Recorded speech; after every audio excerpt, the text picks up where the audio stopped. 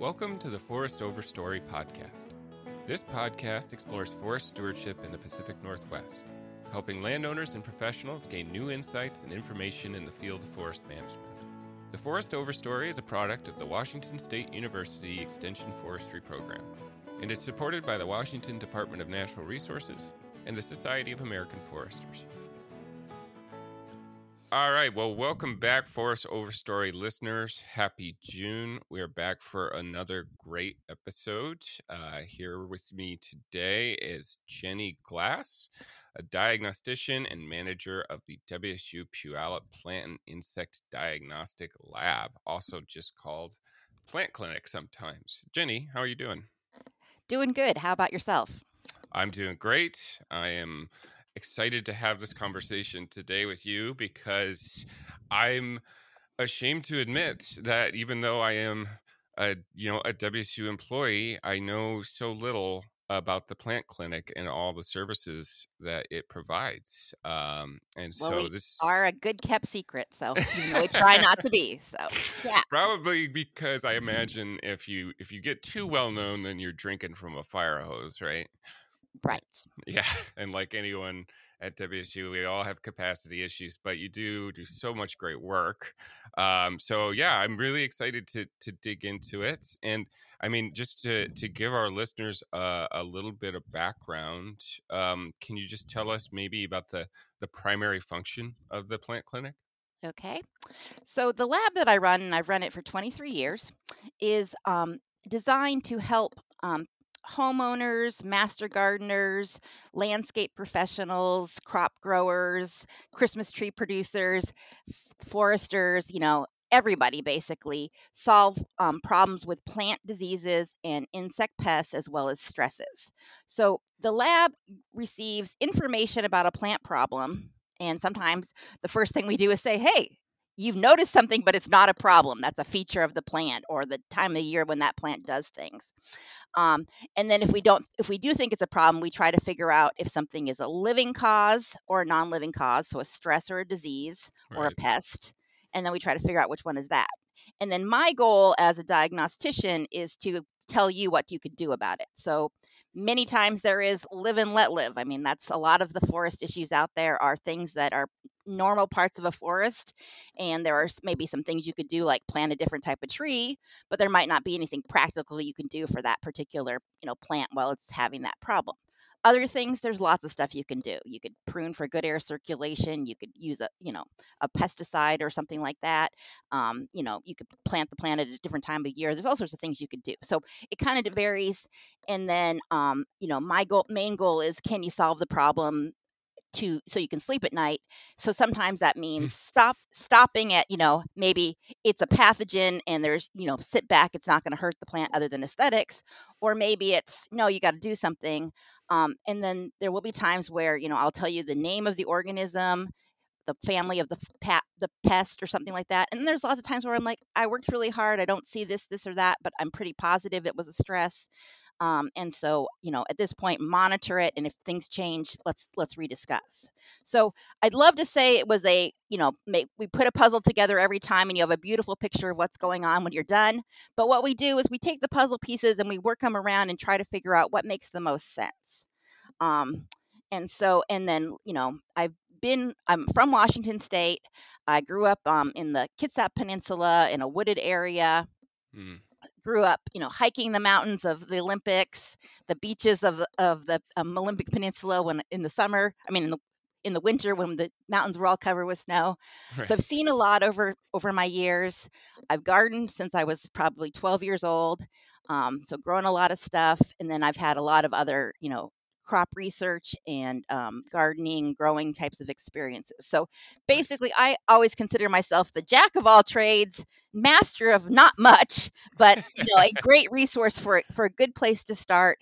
And so I definitely encourage the people listening today that if they have some sort of problem that they're experiencing in their forest, that they at least start by maybe emailing me.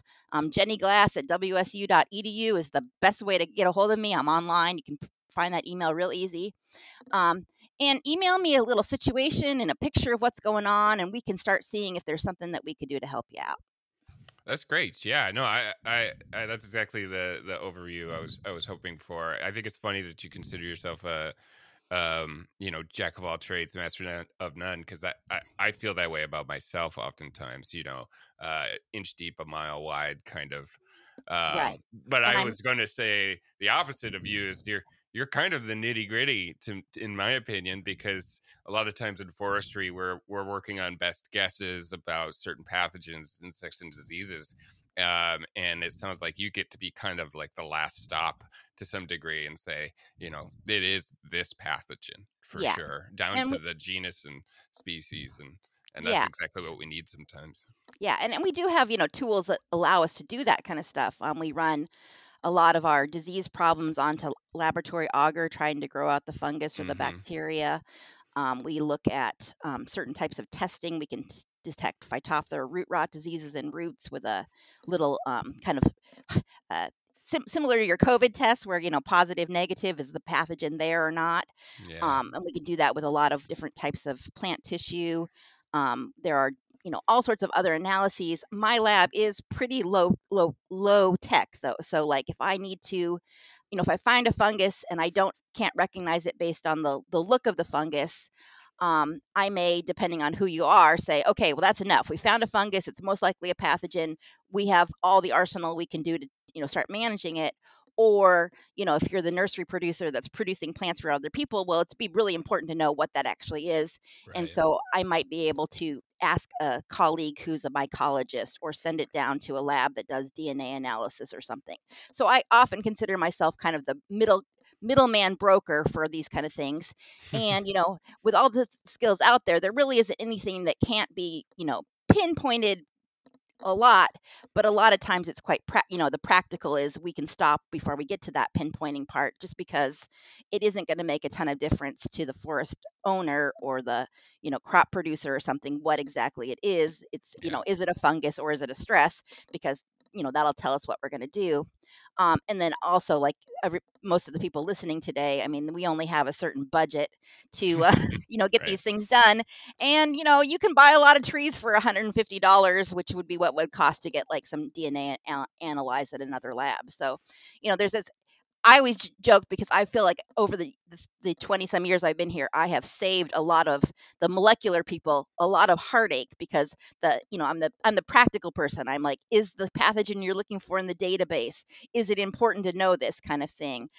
Thank you for that piece of genetic information, but in fact, whatever the database you're reading it off of is wrong, because I gave you a fungus and that's a plant. So it's an interesting time to be in diagnostics, because there's so many tools out there. We watch TV and we expect all these high class diagnostics, and yet when the end of the day, many times you just need somebody who's been around and looked at things, to get you in the right direction for this types of solutions. And as your listeners will know, I feel like back 20 some years ago, I was a lot worse diagnostician, but it was a lot easier for me because I didn't know all the various things that were out there. And almost everybody who comes into my lab and talks about owning a piece of forest or owning a Christmas tree farm or something like that.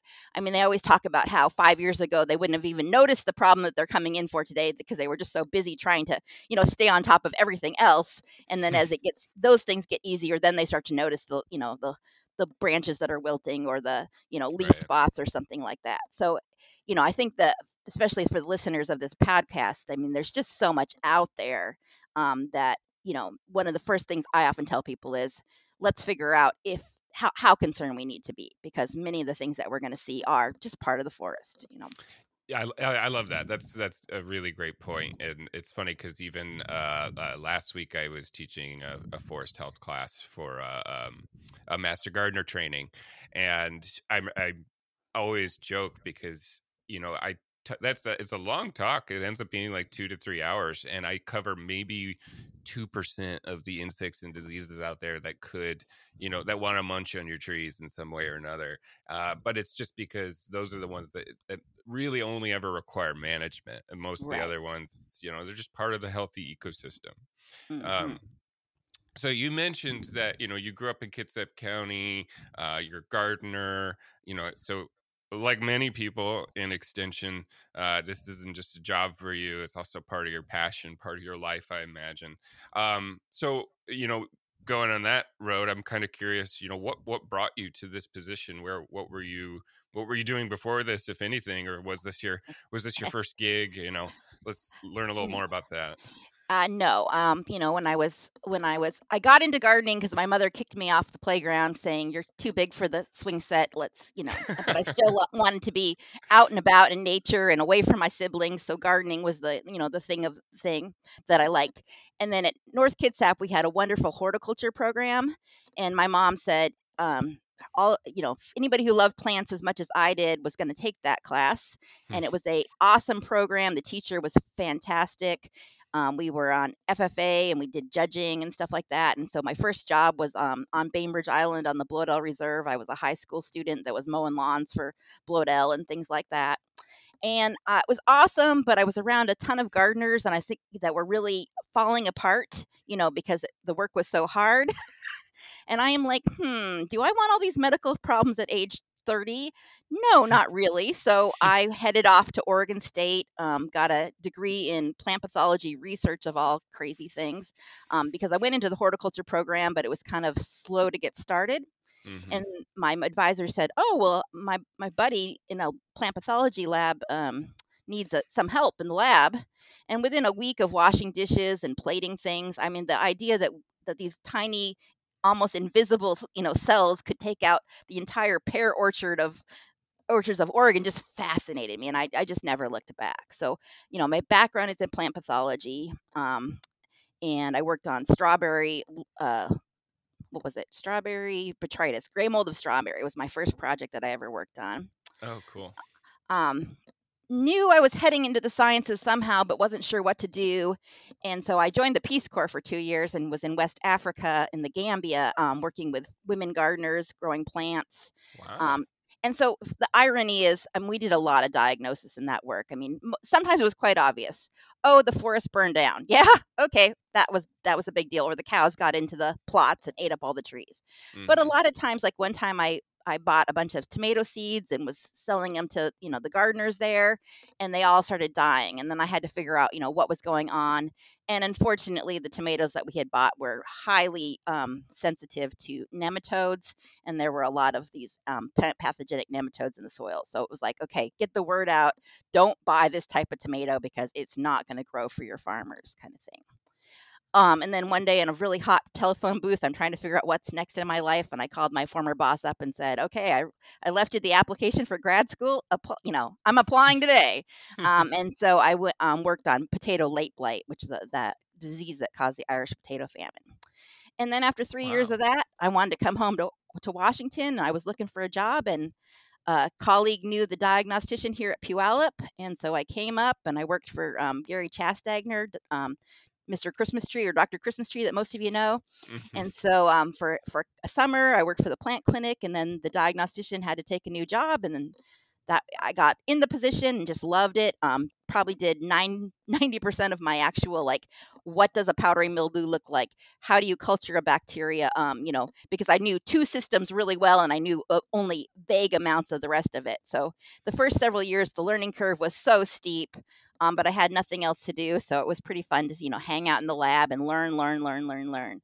And so I learned how to, about the diseases, about the insect. I mean, I had a little tiny entomology background, um, Mm-hmm. but it wasn't something that I was tuned to looking for. So, I'd always be like working hard, and then the entomologist would be like, "Oh, wait, did you see the aphids on that? Did you see the psyllids, or whatever it was?" So I had to learn about looking for insects, and so now I'm actually, very, very good for a plant pathologist. I mean, I would never call myself an entomologist, but I'm certainly a better entomologist than most plant entomologists are plant pathologists. So, um, you know, That's funny.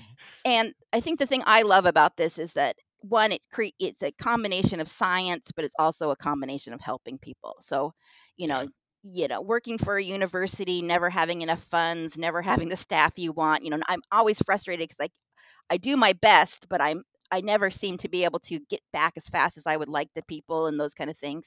And yet when I do get back to them and I've told them something and they're going to be able to, manage a problem, sleep better at night, maybe recover some costs of something they've been losing. Oh, it is a wonderful feeling. And then the other thing that being working for the university allows is a lot of educational opportunities.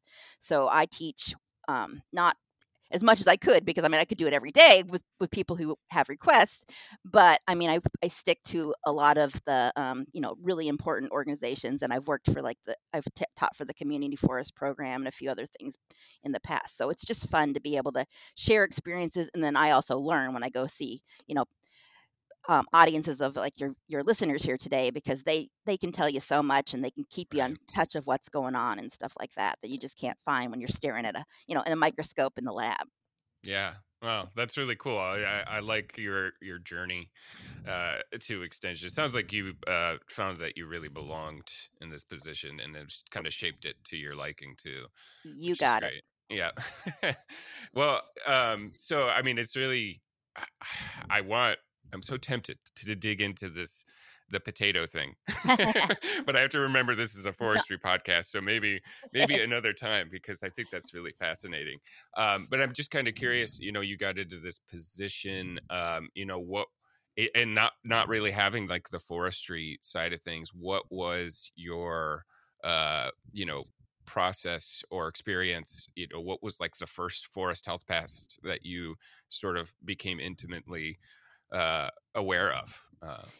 Well, we in many of my plant pathology classes, we'd have diagnosis classes, and so Mm-hmm. I remember the first time I was on a field trip at Oregon State, field trip class where we'd go around and see different things. And first of all, it was cool, like the day we were in forestry, because we were running around the woods with foresters, and Sure. they were teaching us a lot of stuff. And at one point, us grad students were like cutting at the bark of a dead tree, and the forester's like, do you see how tall this tree is, and do you see how rotten that bark is?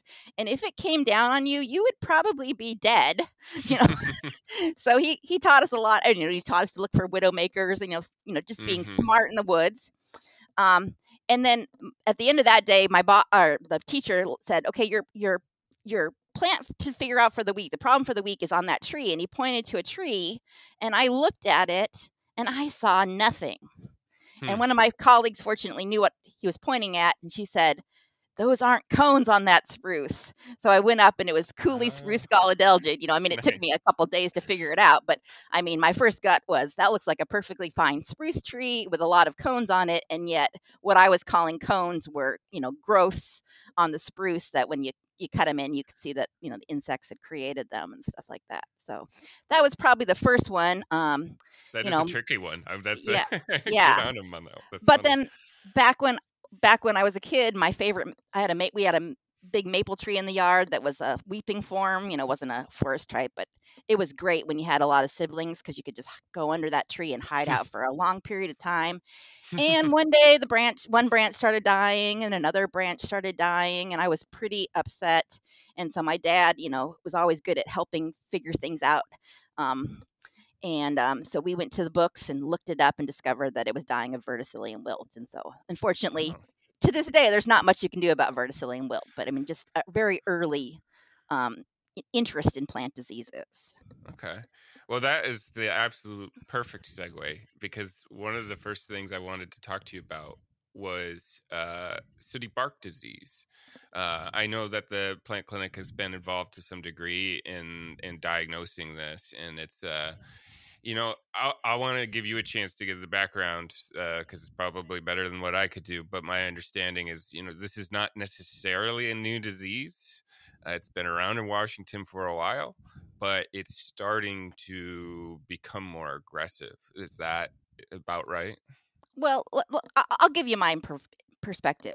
Sure. It's lucky that I was not in charge of this, because I probably would have done almost nothing. If somebody had sent me the original, disease sample, I would have said, okay, there's a bunch of fungi on this dying tree, and it's stressed, and these fungi are, there because it's stressed, and we need to work on the stresses. That kind of, if it, when practical, which unfortunately, the park system was the one that Seattle Parks was the one that turned in the first samples that were really, identified. And there's not much they could do about watering the plants where they were finding them. Sure.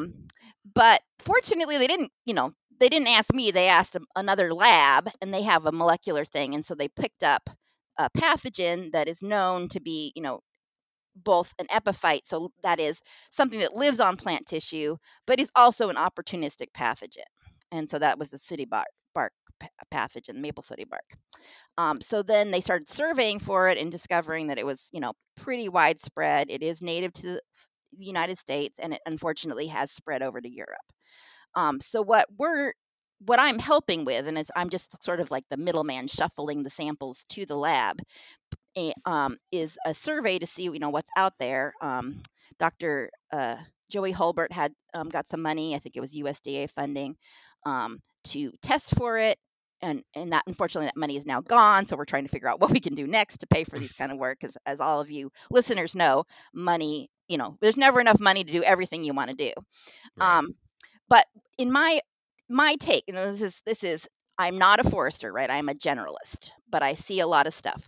My take is that this problem is like, as well as maybe the dying maple problem, possibly even associated with some of the dying ferns and dying salal in various parts of, Western Washington, has a lot to do with climate change. It's been hotter, drier, longer, different times, and I'm not going to argue whether or not, what the facts or whatever. But what I'm going to say is that things are definitely different Right. now than they were years ago, and unfortunately, plants can't move.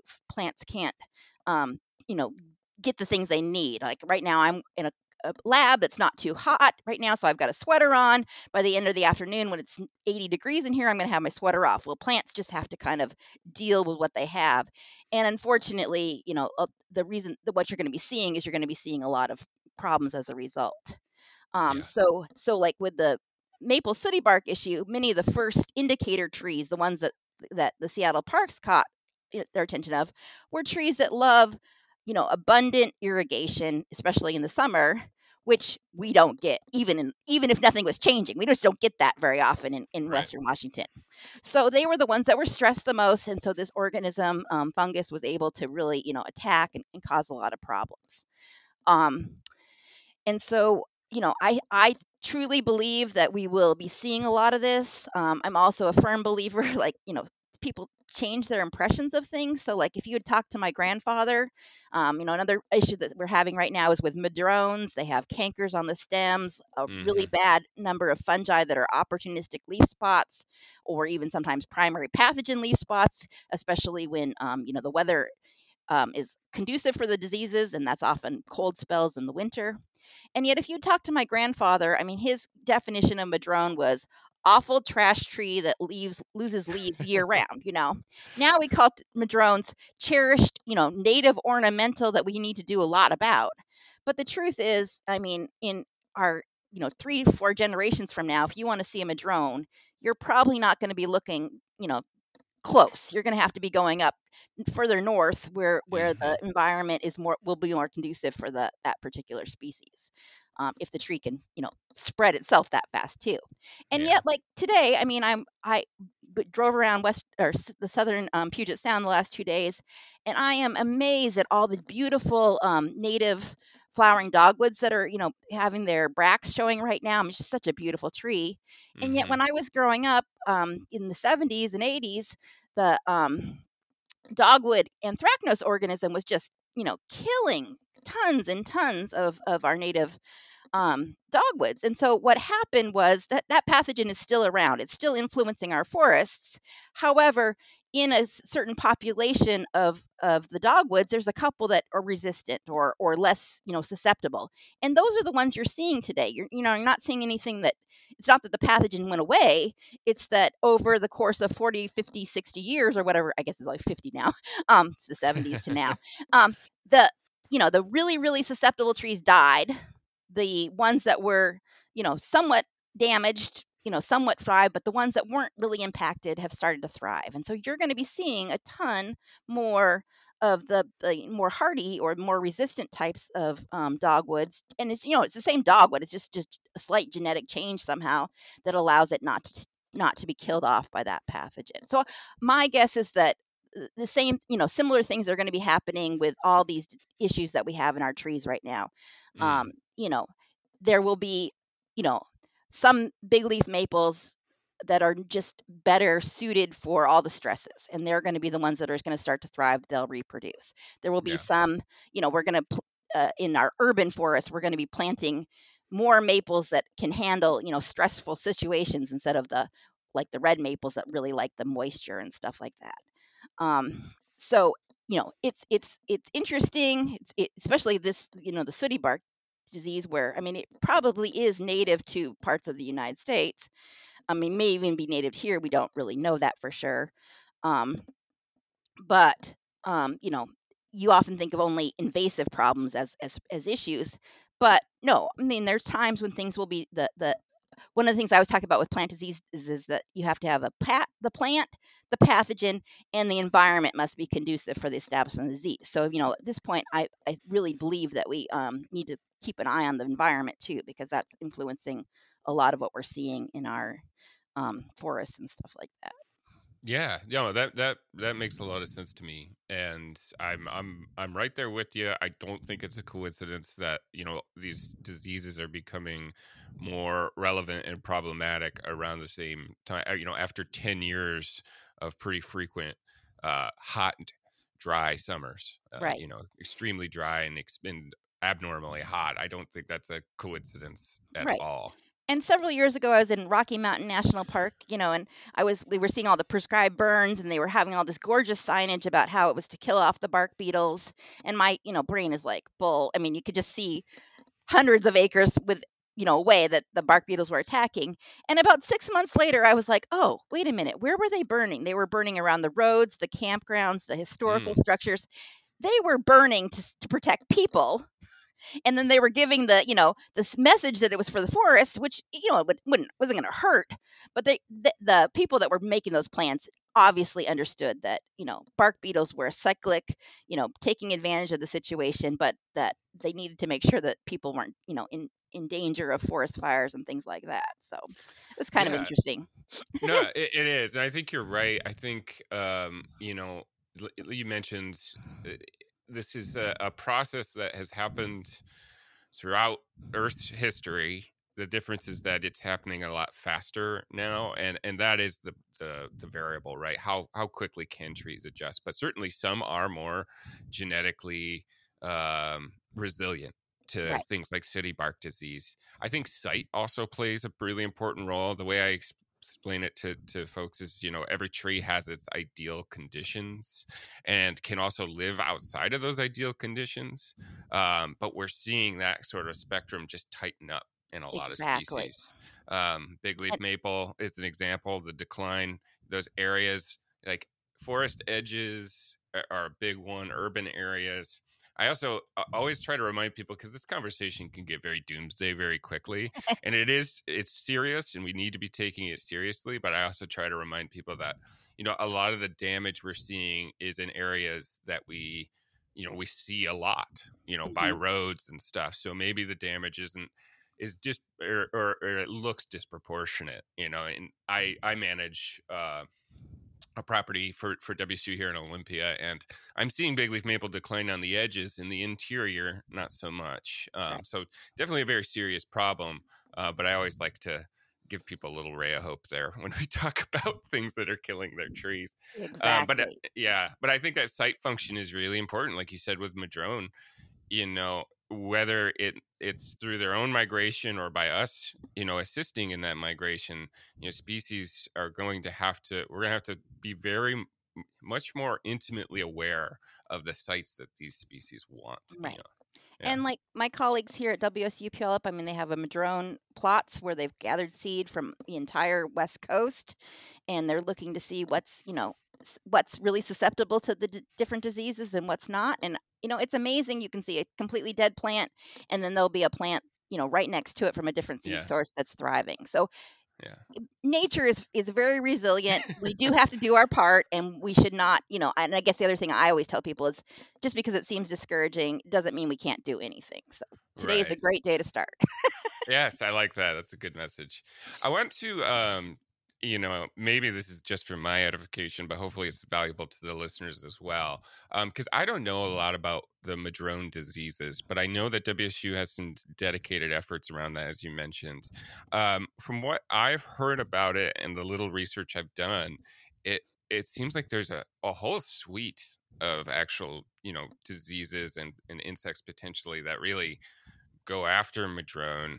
But is it a killer of the tree? Are there any in particular that are more worrisome, and will it actually kill the madrone? Because a lot of what I've heard is that it tends to knock them back and make them look very bad, but they usually don't kill them.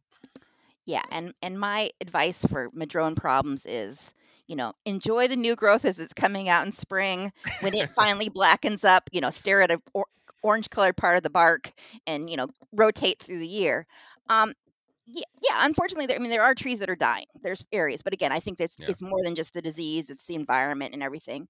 What we first the I'm going to use the row because I really didn't have anything to do with this part, but the first thing about madrones was they discovered how poorly adapted to any changes they are. I mean, they like the situation that they're growing in. And so a lot of the initial concerns with the fungal cankers that were killing off branches and things like that was that people would get in there and they would prune, and then there would be a sunburn event. And then the sunburn event was wounded tissue that a pathogen would get into. So a lot of and if you look at a madrone stem, you'll see like there's ridges of callus tissue all around those cankers. Madrones are really good at walling off the damage and trying to keep going. So that's why we kind of tell people, live and let live with a madrone, but try to not do much with it. Just leave it alone. Well, when the variety of fungal infections, I mean, we've always had leaf spots on madrone leaves, but maybe 10, 15 years ago, I can't remember the exact date, we started noticing what we'd call, a madrone blight.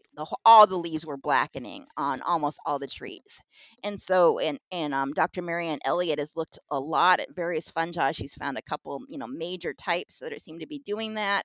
They seem to be tied with cold temperatures.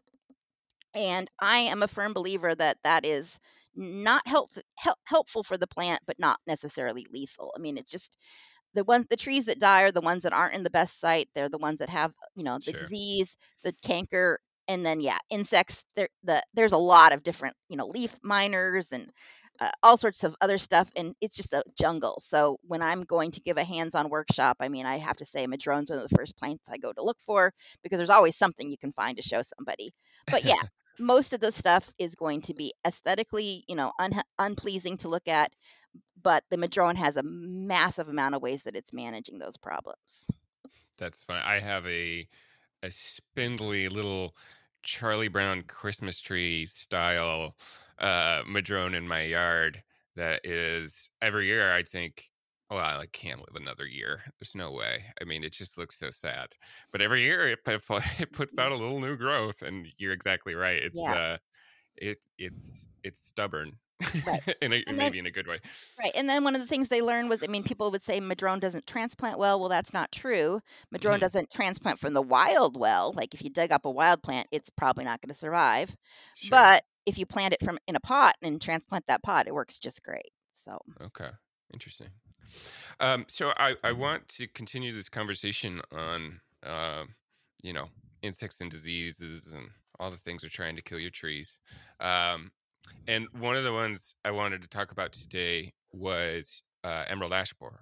We actually had a really great episode for the listeners that might have missed it. I think 2 episodes ago. I should really know that better.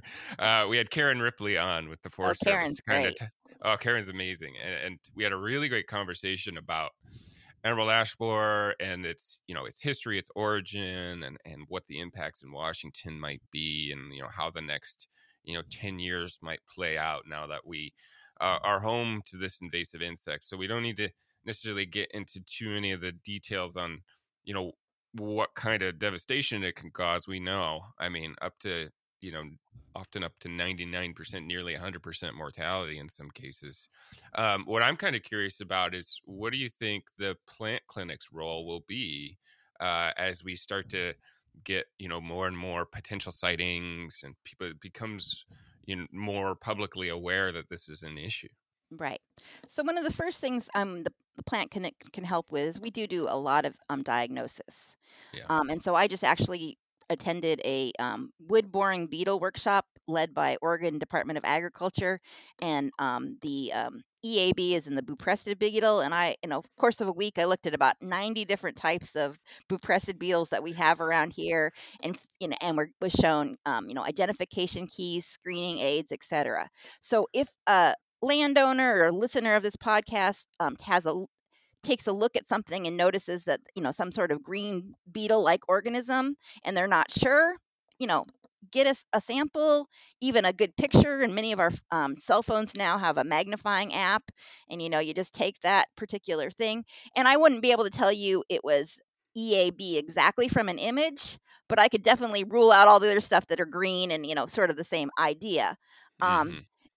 and then I also work, our director here at Puyallup is an entomologist, and he's taken the same training, and his background and love is entomology. So we plan to work as a team and do that. We've written, with Kevin Zobrist's help.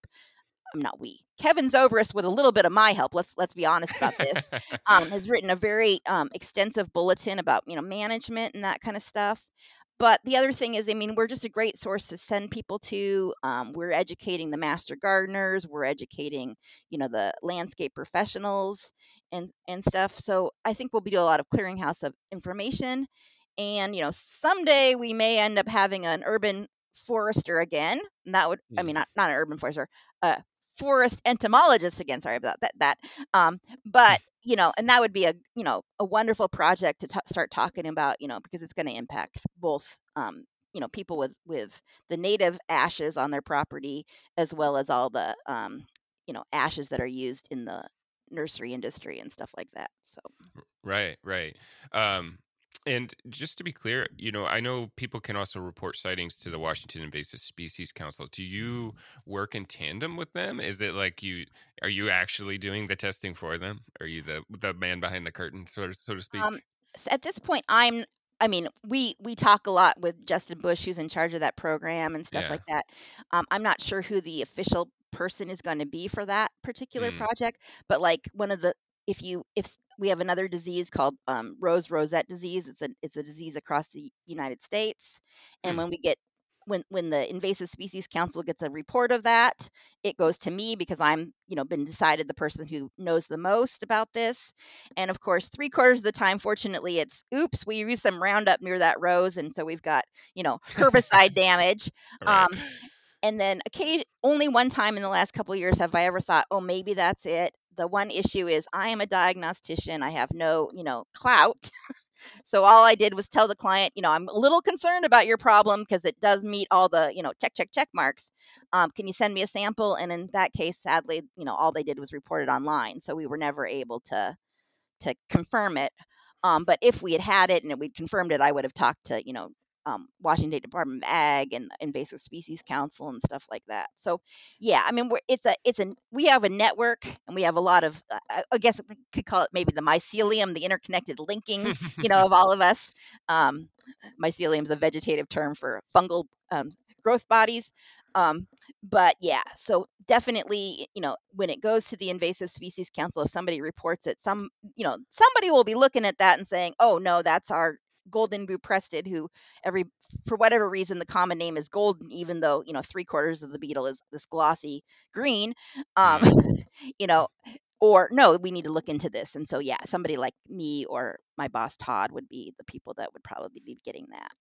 Okay, great. Yeah, and there are a lot of lookalikes for Emerald Ash Borer. Oh, yeah, Oregon Department of Ag has a really nice worksheet that shows all of all the them. different ones. So it really complicates the whole process. I'm sure that's why we really need your services. Well, and this like the stuff you and Patrick, I mean, you're Patrick, Kevin, you and Kevin do. I mean, one of the things I've noticed is that in the 23 years that I've worked here, it used to be that we would have maybe 15, 20 insects for identification coming in every year. Um, and we don't hardly get any insects anymore. And one of the reasons is that people can go to the internet and Mm, find great resources. Now, sometimes I'm not sure the quality of those resources, but if you turn to an extension service or something or a university, usually it's pretty good stuff. So I mean, I think that the work we're doing in extension has just been fantastic for these kind of issues, sure. getting the word out. And just out of curiosity, how closely do you work with like local master gardener or master naturalist programs? Is it a thing where, if a landowner thinks they have EAB or thinks they have sooty bark or what have you, might go to a master gardener plant clinic first and then work its way up to you if they can't get it figured out, can't get a positive ID? Yeah. So the work of the lab is probably 50% of the samples are public or master gardener types of samples that come in here. Okay. Yeah. And so we get a ton of emails, with pictures. That's our pretty much the standard for the last 3 or 4 years. And then if there's something that I'm concerned about, I will definitely be like, hey, this might be what it is, but we need to see it. So, send it in. But yeah, that's the issue with I mean, I try to do everything that I can do to help people. I'm one person, there's how many counties that have master gardening programs, et cetera. So I can't, the numbers game doesn't work out that well. Sure. But definitely, if a county sent me a sample, we definitely would give them help. If a landowner, calls up, I mean, I get a lot of landowners calling up saying, I need somebody to come out and walk my property. I'm like, well, certified arborist is going to help you there. I mean, I Right. cannot come out to the site, but many of the certified arborists will then send a sample into me to like confirm that it's laminated root rot or the beetle is this type of beetle or something like that. So I always feel like, I mean, I wish we had the time to go out and do site visits and that kind of stuff, but we do have we support so many people that mostly, um, we aren't. If one of the listeners here today has a problem, I mean, definitely start by talking to me, and we'll see what we can do for you. But Yeah. there might be a case where we have to get others involved as well.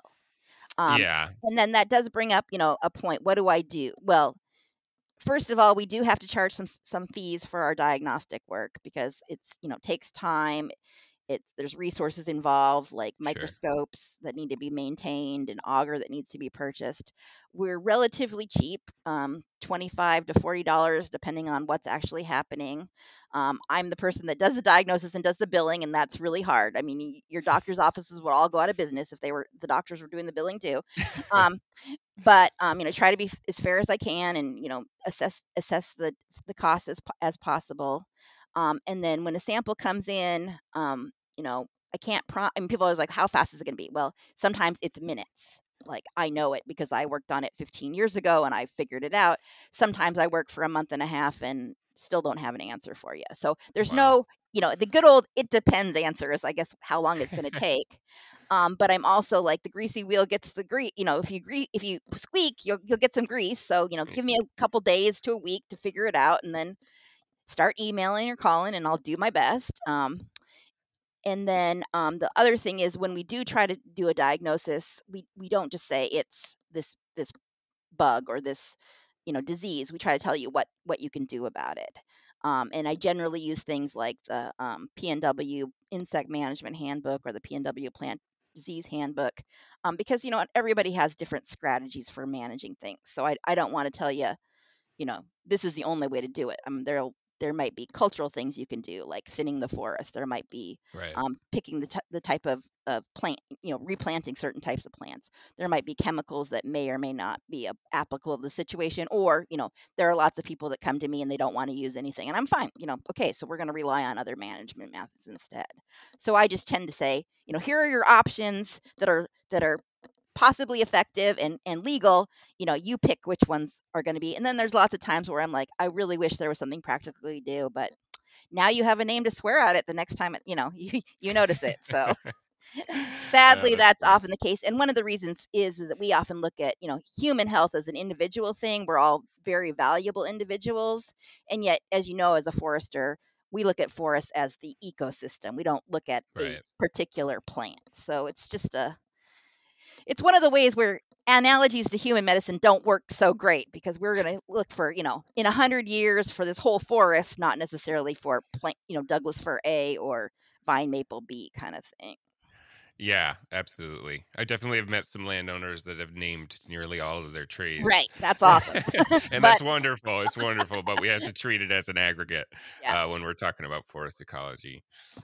Well, Jenny, this has been awesome, and I'm sure we could continue to talk about all your interesting work and all the diseases and insects and stuff that are out there for several more episodes worth of podcasting.